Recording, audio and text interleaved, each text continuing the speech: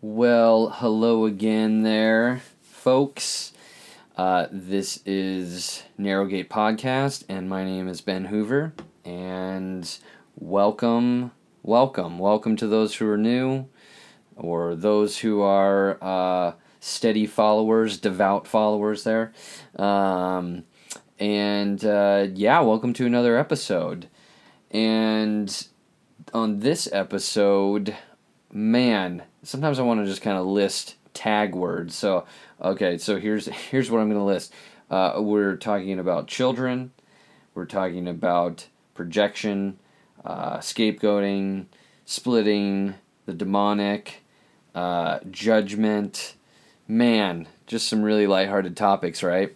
Just some good lighthearted topics. You know what's interesting? I was having a talk with my therapist the other day, and I like to call certain conversation that doesn't seem deep to me, conversation that is filled with just the day-to-day talk. How you doing? I miss you. I love you.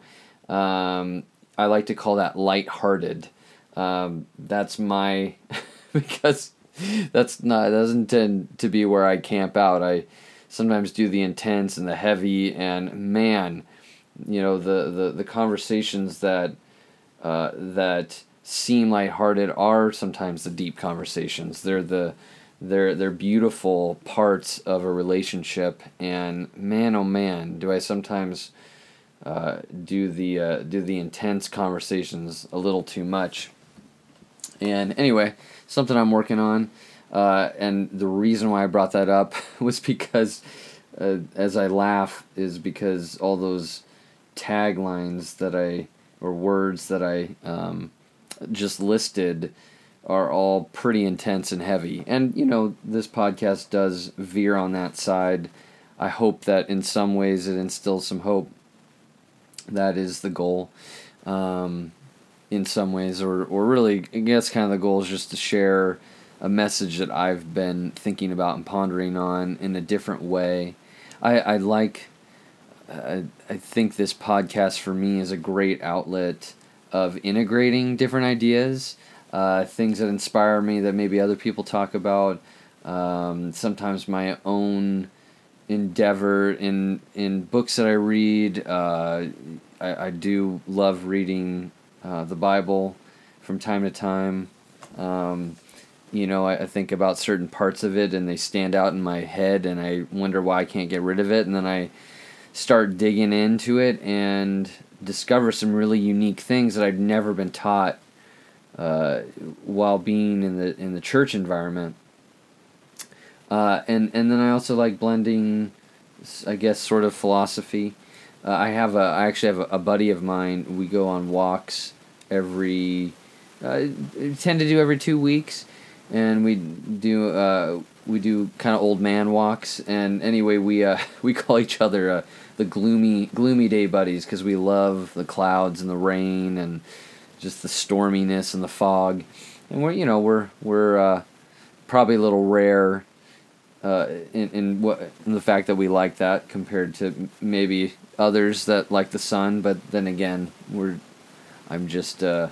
it's just a small population that I'm assessing there. So anyway, but we love going on walks and doing kind of these deep philosophical talks, and we get personal, obviously, but we ponder on sort of we mine the more subterraneous ideas in life, and it's enjoyable, and I think in a lot of ways I enjoy doing this, but boy, it's I realize how much it's necessary and needed to balance that out with some good lighthearted, my word, fun and just non-intense conversation. Anyway, so but for now, this is where I camp out, at least in these podcasts. And so I've been chewing on some ideas for maybe a month. No, I would say over that. and I was trying to think of this, and warning, there's going to be some religious talk here. So if you're not, and you get turned off by that, I encourage you to hang on, because I'm going somewhere with this. Again, I'm in this place where I'm unraveling things that I've been taught, wanting to understand in a different way, maybe present things in a different light, just to consider from a different angle than what I've been presented, or what maybe any of you who are listening have understood or have had certain things talked about and interpreted. And so anyway, I'm going somewhere with the whole demonic thing. I know the term demonic or demon or Satan or whatever is not a foreign idea to most people or concept, or name. So I wanna, I'm gonna be linking some things of childhood or children to the demonic to judgment, and yeah. So pull up a chair. Well, you're gonna need something lighthearted after this. Let me just tell you that. So anyway, after all that rambling, so here's where I want to start. I'm going to start with this thought that I believe the demonic exists, but not in the way that it's been conveyed, as if there are these forces, spirits out there. Now, I could be totally wrong here, right? So don't take this as gospel. But I believe that the demonic is actually a projection. It's been created by humanity. I'm not saying God is, but I'm saying the demonic is.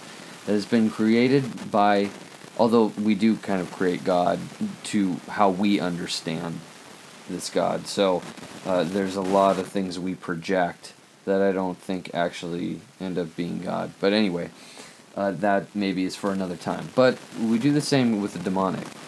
And obviously throughout history, there's various narratives on the demonic. In Scripture, you get that. And it's interestingly enough, the demonic is sometimes it's the go-to word or diagnostic or label for quite possibly maybe certain ailments, mental ailments, illnesses, whatever. So it's a term that I think people have used to try to understand problems and pain, right? So I think the demonic and conversation about that has carried through the present today. And I have been, when I was a part of churches in the past, that definitely is terminology thrown around depending on the church you go to or the denomination you're a part of. So, there's the Satan, there's the devil, there's the demonic. Those are sometimes interchangeable words or names, and that's usually, well, I'll go into why I think we grab for those names to diagnose something. So anyway, but I want to start with children.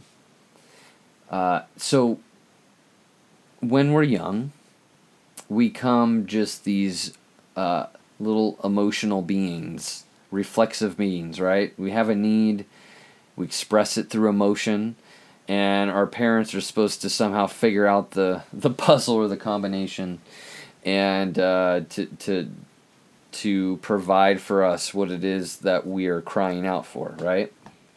If we're cold, or if we're hot, or if we're hungry, or if we need nurture, if we feel scared, or if we need to sleep.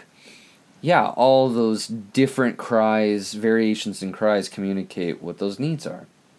So as we age, obviously the emotions don't go away, but eventually we're able to articulate them. And if we grow up in fairly safe homes where our parents care for us in ways, our emotional health and development and our understanding of that will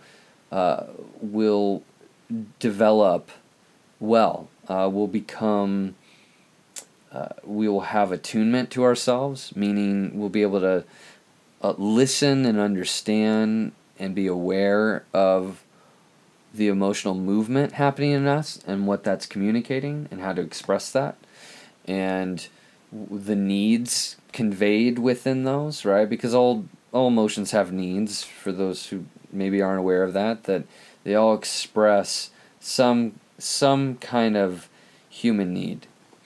And so but in our development, when we begin to verbalize things, when we have a little bit more of a development in awareness, I would say obviously not a full development in awareness, but that is beginning to grow in us.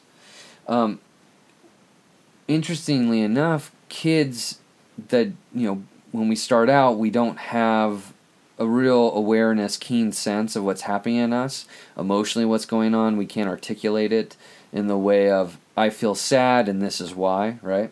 So kids actually are able to express what they're feeling and their experiences through play.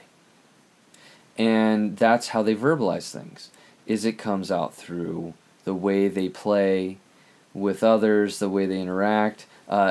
There's a great therapeutic intervention which is called sand tray, which is this little wooden box with sand in it, and then there's various objects that you can pick, that choose from, that are symbolic, that the person, it doesn't have to be a child that does this, an adult can do this as well, and we'll place these objects in the box as a way to symbolically represent or talk about or narrate their internal world, what they're feeling, what's going on, what's happening inside. And so kids that when we are children, we don't yet have this ability to just articulate to the other person what we're feeling and why, and really express it. The expression of it comes through play. And oftentimes what is also the child's also processing through that is family experiences, relational experiences, what they see in interaction between parents. And so and then also there's themes of the emotion that comes forth in their play, and the way they communicate through sand tray or through art. There may be this presence of anger or sadness or whatnot, and it comes through beautifully in the way they play. So that's how children process. And that's what's really cool. So if you're a parent listening to this, or you work with children, and maybe you know this, maybe you don't, but that's a powerful template or canvas for them to process what's happening emotionally. So, but what first starts happening when we're kids and we're in development of expressing, understanding our feelings, is through play, our feelings become externalized. So what I mean by that is that our feelings are put out there, right? So we don't have the language or understanding yet to say, this is happening in me.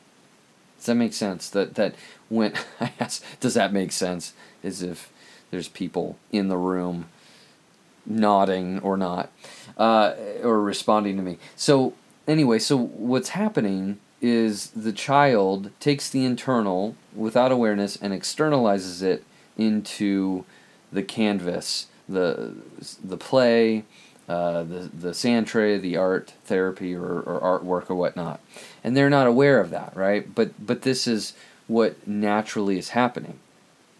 So the child is expressing it through that. Now, what's actually really important is that the child, with the help of the parents, their safe attachment figures there. What is needed is that the parents begin to help the child understand what's happening. So let's say the parents are playing with the child, or they're doing art with the child, or allowing the child to have time to do that, and the child comes up and shows them this stuff and whatnot, and the parent might begin to explore with the child what that might mean. Or, I notice you drew this face where this person looks angry. Is that what's happening?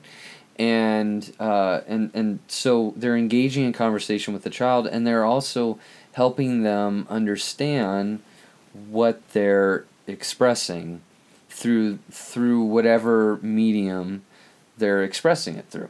So the parents then eventually what's happening is that the parents are the goal for parents is to help their children notice what they're feeling, express it, and understand it, all kind of in that package.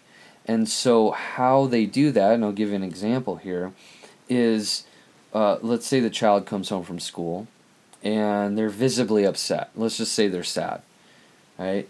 And they walk in and they're sad because maybe they walk home from school, and the parent notices their child and the visible felt emotion over their body, over their conveyed in their body language, and the parent turns to the child and says, "Hey, what's wrong?" or "What's going on?"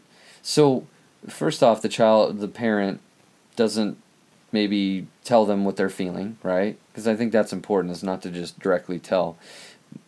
It's what's even more important is that the parent turns to the child and the child experiences that. The parent turning to them and noticing them and seeing them, right?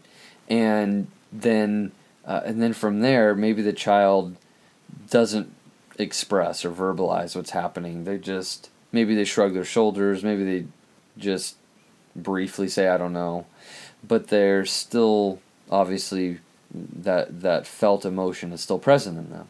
And then maybe the parent follows up and says, "Yeah, it looks like you're having a hard time there. It kind of looks like you're sad. Is that what you're feeling?" And the child may nod in agreement and say, "Yeah, that is what I'm feeling," or not say anything, but just nod in agreement, confirming that that's what they're feeling. And so then the parent maybe draws close to the child and says, "Wow, yeah, I can see that you look sad. What's happening? Well, what's been going on?" And maybe the child at first doesn't share a lot, maybe a little bit, and the parent just kind of just shows interest, cares for them, shows some compassion, right?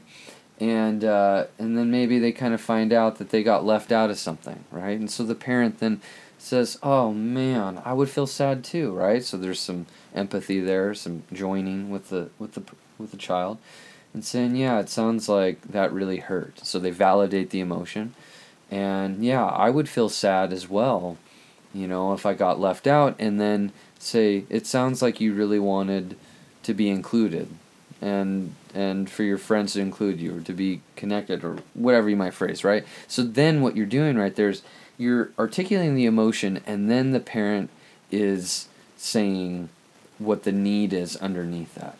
So all of that's really necessary and beautiful, because what they're doing is they're helping the child. First, they're helping the child define what they're feeling, and then they're helping them understand maybe the situation or circumstance that elicited the feeling, and also the need expressed in the feeling. So that is actually critical, because how many of us actually grow up and we have no fucking clue? I'm going to say that word. We have no clue what we're feeling. We have no idea.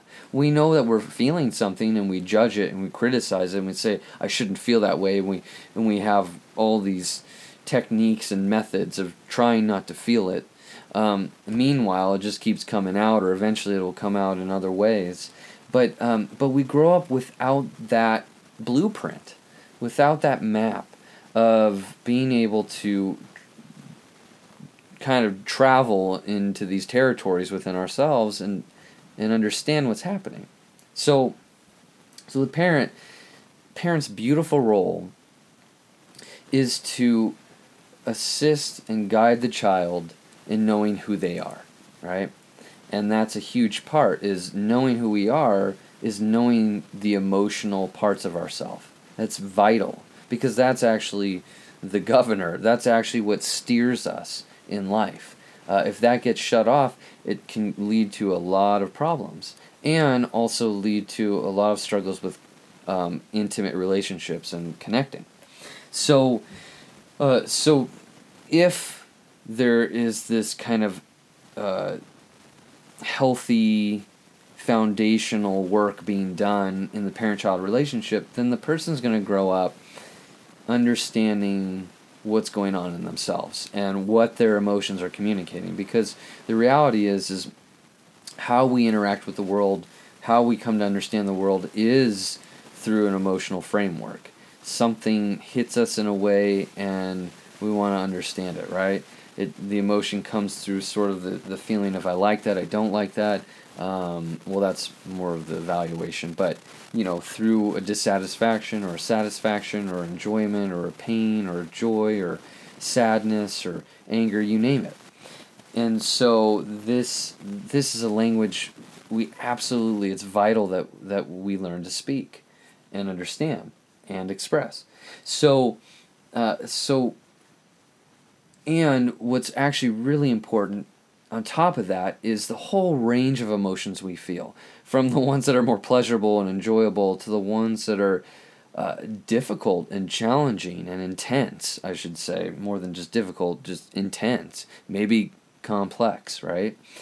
Maybe like grief, various emotions tied to loss, anger and hate and jealousy, and those are profound, wonderful, beautiful emotions that exist in us, and it's integral that we understand those and be able to connect to those. But if a parent, say, has different reactions to the different emotions, so the parent really engages and connects with the child when they're all excited and joyful and aroused with just excitement over something, then the child is going to associate with the kind of the good feelings, right? This is good. These are good feelings that I'm having. This attracts this kind of interaction. But then let's say they have anger and they feel an intense rage, or they're sad or whatnot, and they get certain response from the parents, like a parent getting angry back and shaming them and saying you shouldn't feel angry, or maybe a child who starts to cry, let's just say a boy starts to cry, and the father says crying's for girls, right? So there's shaming and judgment there. Well, man, that little soul is going to suck all that up and take that in, and they're gonna really avoid feeling that, or they're gonna really feel a lot of shame, and they're gonna judge that emotion and think that's bad, right? Because when we're kids, that's how we categorize the world, good and bad. It's called dualistic thinking, where you categorize things, or you section things within these two categories. So that's a really young experience, and most of us don't grow out of that. We do a lot of dualistic thinking. This is right, this is wrong, this is good, this is bad, instead of this is right and wrong, this is good and bad, right? That all experiences, events, whatnot, carry both of that. There's these great things in us, and there's not great things in us. There's things that I like about the church, there's things I really don't like about it. So that, but oftentimes a lot of us camp out in it's either this way or it's this way. And so we don't realize that that happens when we're really young, and a lot of us don't develop out of that into the gray area that, okay, there's a little bit more complexity here than just those two answers, than this kind of binary response. But if a parent has different reactions, one shaming, one getting excited towards those quote-unquote good feelings, or there's the shaming and judgment towards the more complicated, intense feelings, then the child's going to develop that understanding that this elicits a really negative reaction from my parents, so don't feel that, those are bad feelings, or this generates a really connected, enjoyable response from my parents, so these are good feelings, right? So the issue is that when a person gets stuck in that, then they're going to have a really hard time feeling the range of emotion. And just to be aware that the way you treat yourself and your emotions and the judgment you put around it, the evaluation, the defenses around it, all of that started when you were young. All of that's a young experience, right? So, anyway, so where I'm going with this, oh, and by the way, the good versus bad, good or bad, that's there's this psychoanalysis or psychodynamic term called splitting, and that's a defense mechanism, meaning what we do is we only go for the good, and we generate those good feelings, and we avoid the bad, we circumvent the bad, and we veer away from experiences that might draw out the bad, right? And so we don't want to touch those things in ourselves because they're evil, they're shameful, they're sinful, whatever judgments have been put on that. And so we push these things away from ourselves. So one aspect of that could be sexuality, that just feeling arousal. Well, that's a negative thing. Or the orientation, who we're attracted to. Well, that's bad, that's evil, right? And so we push that away. We avoid that. We don't want to look at that. And that's called splitting. So where we push the unwanted parts away. And the unwanted parts are fueled by shame. And the shame is fueled by the way people have responded to us, right? Whether we've talked about it or expressed it in a certain way. So now, fast forward to as we get older. And all of this stuff, the way we respond to ourselves and treat ourselves, now develops in a different way. Oh, I'm sorry, not in a different way, but what it's now a grown-up version of what we experienced as a child, right? And let's just look at it as, let's say that we didn't learn to listen internally to what's happening inside of ourselves, and then and make decisions based off of that. Let's just say that we've grown up where that hasn't been taught to us, so everything becomes externalized, right? So our internal world, in other words, gets casted out there into the world, to people, to other things, and we are not aware that this is what's happening in us, that this is what's stirring in us. But we believe, we were convinced that it's happening in other people, right? So let's just say, for instance, we're really angry, but we and I've experienced this. There was. And I've experienced this kind of growing up. I experience this now at times where I feel really angry inside, but what happens is, if, let's just say, I'm around a person, I might think silently, oh, they're really angry at me, when the reality is I'm actually really pissed at them. And so that's what projection is you literally believe that what is happening in you is actually what's happening in the other person. And so, because what's happening is that we've developed that defense that what's happening to us is unwanted. We don't like the anger, so we end up believing that the other person's feeling angry instead of us. And the goal is actually to be able to own our anger and like I said before, express it and whatnot. So what happens, though, is when we're kids and this isn't developed, of understanding our internal framework, what happens then is that this gets all projected outwardly, and so we have various defense mechanisms as to that happen that keep us from looking at the fact that this is happening in us. So we do a couple things, and one is projection, which I talked about, and then splitting, what I talked about, and then there's another one called scapegoating, and scapegoating. And this actually happens in a lot of mythology, and then also you'll see that in the stories of Scripture in the Bible about scapegoating. It happened in the Old Testament, and then it happens in the story of Jesus and his death, right? And that's actually really, there's some cool thoughts very unique alternative thoughts on Jesus' death beyond what the church has taught. And I've found it to be actually very powerful and moving for me and helpful. But anyway, but what you see in those stories, especially in the story of Jesus' death, is people scapegoating. People that basically project and cast their own guilt and shame and violence and hatred on to Jesus and then kill him. Right? So scapegoating is this tactic, this mechanism inside of ourselves where what we do is we feel all this shame and disgust and self-hatred and whatnot and violence in ourselves, and what we do is we end up putting on the other person, and or in the Old Testament it was to put it onto an animal, a goat in particular, and then send them out in the wilderness, right? And it was this symbolic way of getting rid of the guilt and of the shame.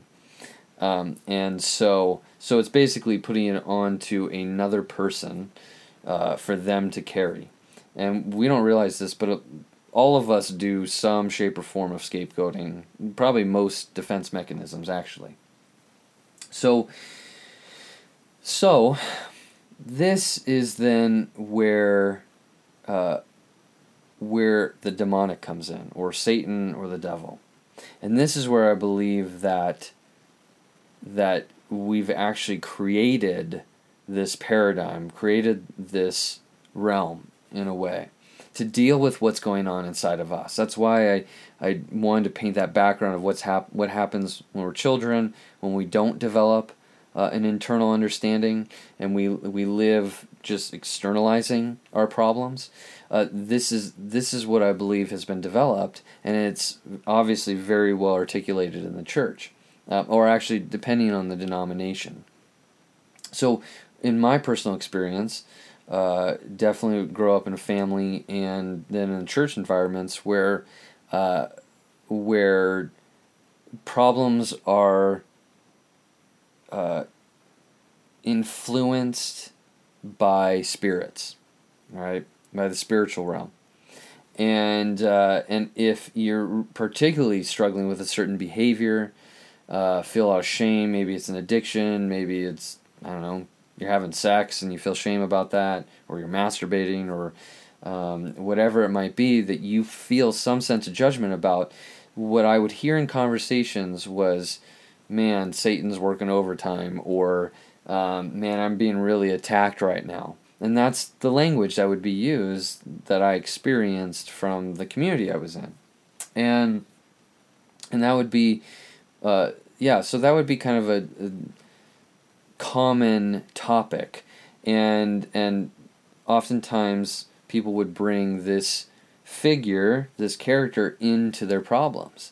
That the demonic, that Satan, that the devil was creating these problems for them. And now that was hard for me because people would share that they had experiences in the spiritual realm, saw things, and I don't want to discredit that because that very well could be the case. However, what I would experience was people really feeling tormented by the problems in their lives. And what I began to process and think about was how the common thread in all of that was not so much what they said, but how they said it. That I would listen to people tormented, hurting, defeated, beat down, and really struggling with their with these problems significantly, and I would hear such a self-hatred embedded in the tone in their voice, that there was such a criticism and anger towards themselves. They would try to almost, in a way, castrate their problems out of their life. And so what I had seen or began to think about and wonder about the spiritual realm, about the demonic, is that had become something for people to understand their problems. But because they didn't understand that they were wrestling with themselves.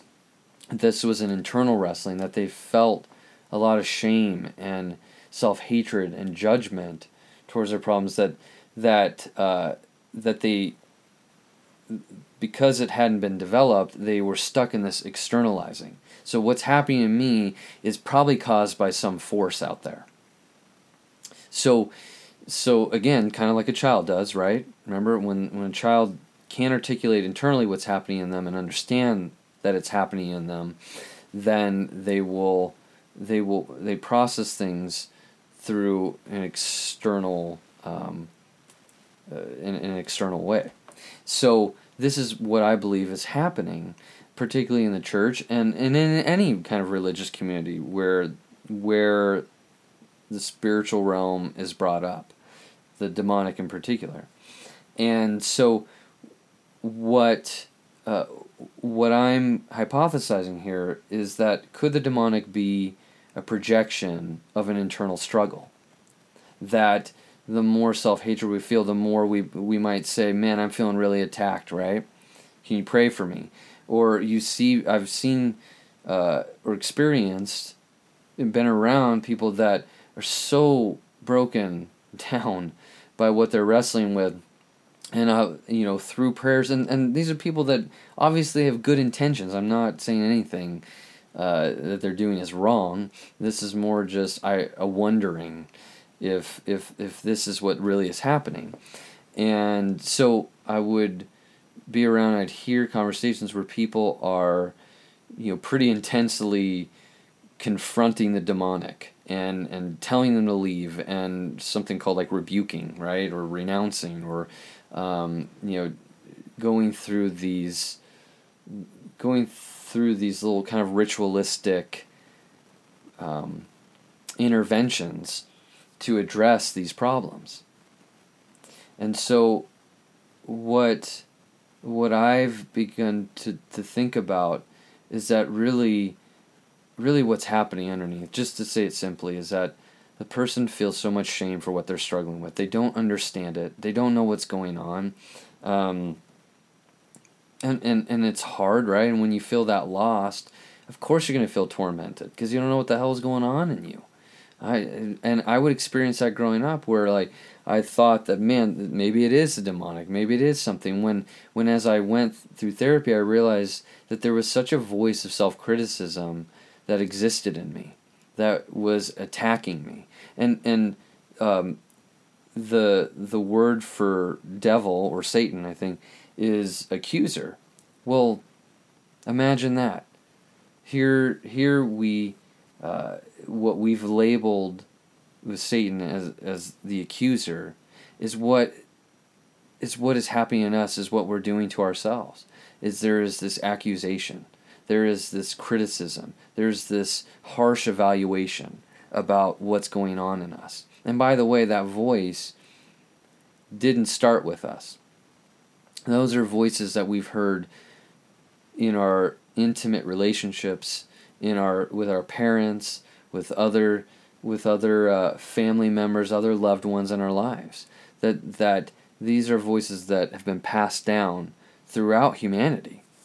And so, but I think now, because we have more of an understanding, there's more of a development and awareness, we can begin to address things differently and label things differently and be able to heal, because we now know what it is, where the problems really lie, where the struggle really lies. Is that it's in ourselves, it's in our relationships, it's caused by that. It's not caused by this demonic realm.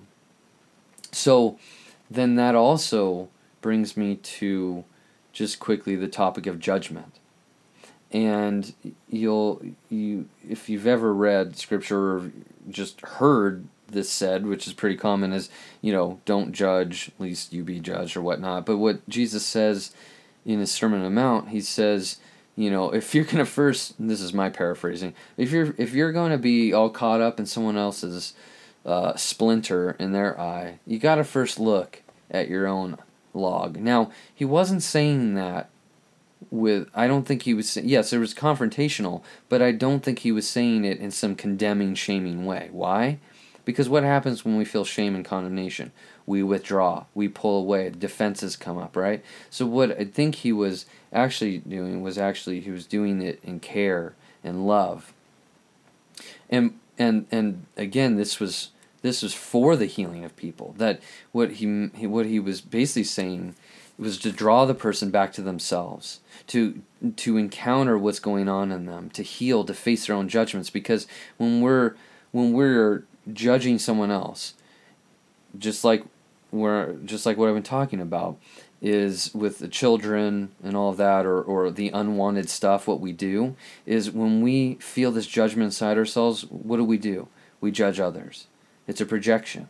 So what's happening is what is stirring in us, what is moving in us, what we hold inside, we then articulate that out towards another person. So what we judge really is revealing about our own selves.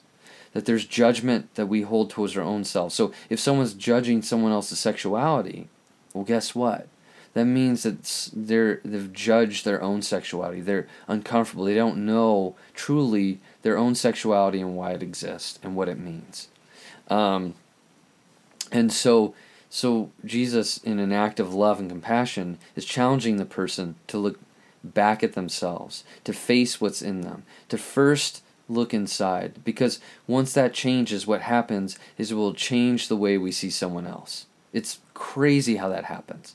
That when we immediately jump and feel a reaction or have this judgment towards someone, then the direction is to go back inside as to what is being stirred up in me, what is going on in me, right? And it doesn't mean that the emotions going on isn't telling about what we're experiencing with the other person, right? If we feel irritated or annoyed, that communicates something of what we're experiencing with the person as well. But it's when we go in the judgment of, oh man, they're a bitch, they're an asshole, they're whatever it is, whatever judgments we put on someone, that actually has a destructiveness to it. That actually doesn't build relationship. It doesn't heal things. So, but underneath the judgment is, man, there's an anger I feel towards this person, right? There's a hate I feel. There's something I don't like that's happened between us. There's something that rubs me the wrong way when I'm around this person. I don't know what yet, right? That's important because, like I said earlier, we're emotional beings and we're reactionary, and that initial instinctual emotional reaction we have is communicating something, and that is the key, is that we get through the judgment and be able to look underneath the judgment of what it is that is occurring in us and moving in us and what that's communicating. And so that, I believe, is where Jesus was going with that. What he was really communicating was, you got to look in yourself, because the judgment that you're so fixated on or focused on in this other person is really coming from you. And if you can go inside and look at that, it's going to impact the way you interact with the person. And so that self-healing is really important. So anyway, so that's, I hope this all kind of makes sense. I know I threw a lot out there, but all of this starts when we're young. And when it stays in that stuck place, in that young place, where everything is externalized, it's split into good and bad, we scapegoat our problems, right? Because it's, again, we split things, right? So when we have all this stuff going on in us that feels harsh and it's tormenting and stuff, we judge it as bad, and then when we judge it as bad, we want to cast it onto something else, right? And believe that it's something else that is creating these problems in us. And so, and by the way, not to make this more confusing, that when we're putting our problems, when people put their problems on Satan, they're actually putting it on, they're misdirecting it. And when they get angry at Satan, what's really the issue is they're actually angry at the person that has caused a lot of pain in them in their lives. It's just easier to misdirect it or to direct it elsewhere. I had someone get really angry at me for some of the things that I've written, and anyway, and that and I love this person, but got really angry at me because of what I'm writing, because it has created some problems in this person's life, and yet what I realized after that was actually the person's not really angry at me; they're angry at someone else, and but that took processing it with somebody else to realize that, but that's what we do, right? Is sometimes the person that we're directing our anger at, or the object, or the what we've created as the person, object, force, spirit, whatever, is not what we're really angry at. We're angry at the people that have caused wounding, that have hurt us. It's just feels safer to put it on something else that isn't even related. So, yes, all of this to say is that I hope that this helps you maybe look inside. That when we're thinking the other person's feeling something, that when we're putting all our problems onto somebody else, right? When we're pushing away things and we're afraid to look at them, like, which would be splitting, that's communicating something. Is there's something that we feel shame about in ourselves. And the goal with that is it's not just going to change overnight. It's not going to change by just changing our mind about it. It's going to take interacting with people, being in safe communities that help us sift past and through the defenses, to help us look at and own and articulate and verbalize the aspects inside of ourselves, the feelings, the needs, the desires, all those things that feel so scary to us, and we've judged them as wrong. And so it's going to take people in our lives that we feel safe with, who are safe, that respond safely, to draw us back to our hearts, which is what Jesus did. And so I hope that this has a universal component to it, that if you stuck around and you got through some of the religious jargon, that you realize that the demonic, or anything we've projected outward or created to be the problem, or what's causing the problems in ourselves, that there's commonality in that we all do that, and that maybe we can begin to look at the stirring happening in us, the struggle that we go through in our internal world. And maybe in that way, that would lead to greater change in the way we connect with others, in the way we relate, in the way we become a healing presence for other people. But it first starts in ourselves, that healing. That is foundational to the way we engage in all of life. And so, on that note, thanks for listening, and I hope you listen next time. To be continued.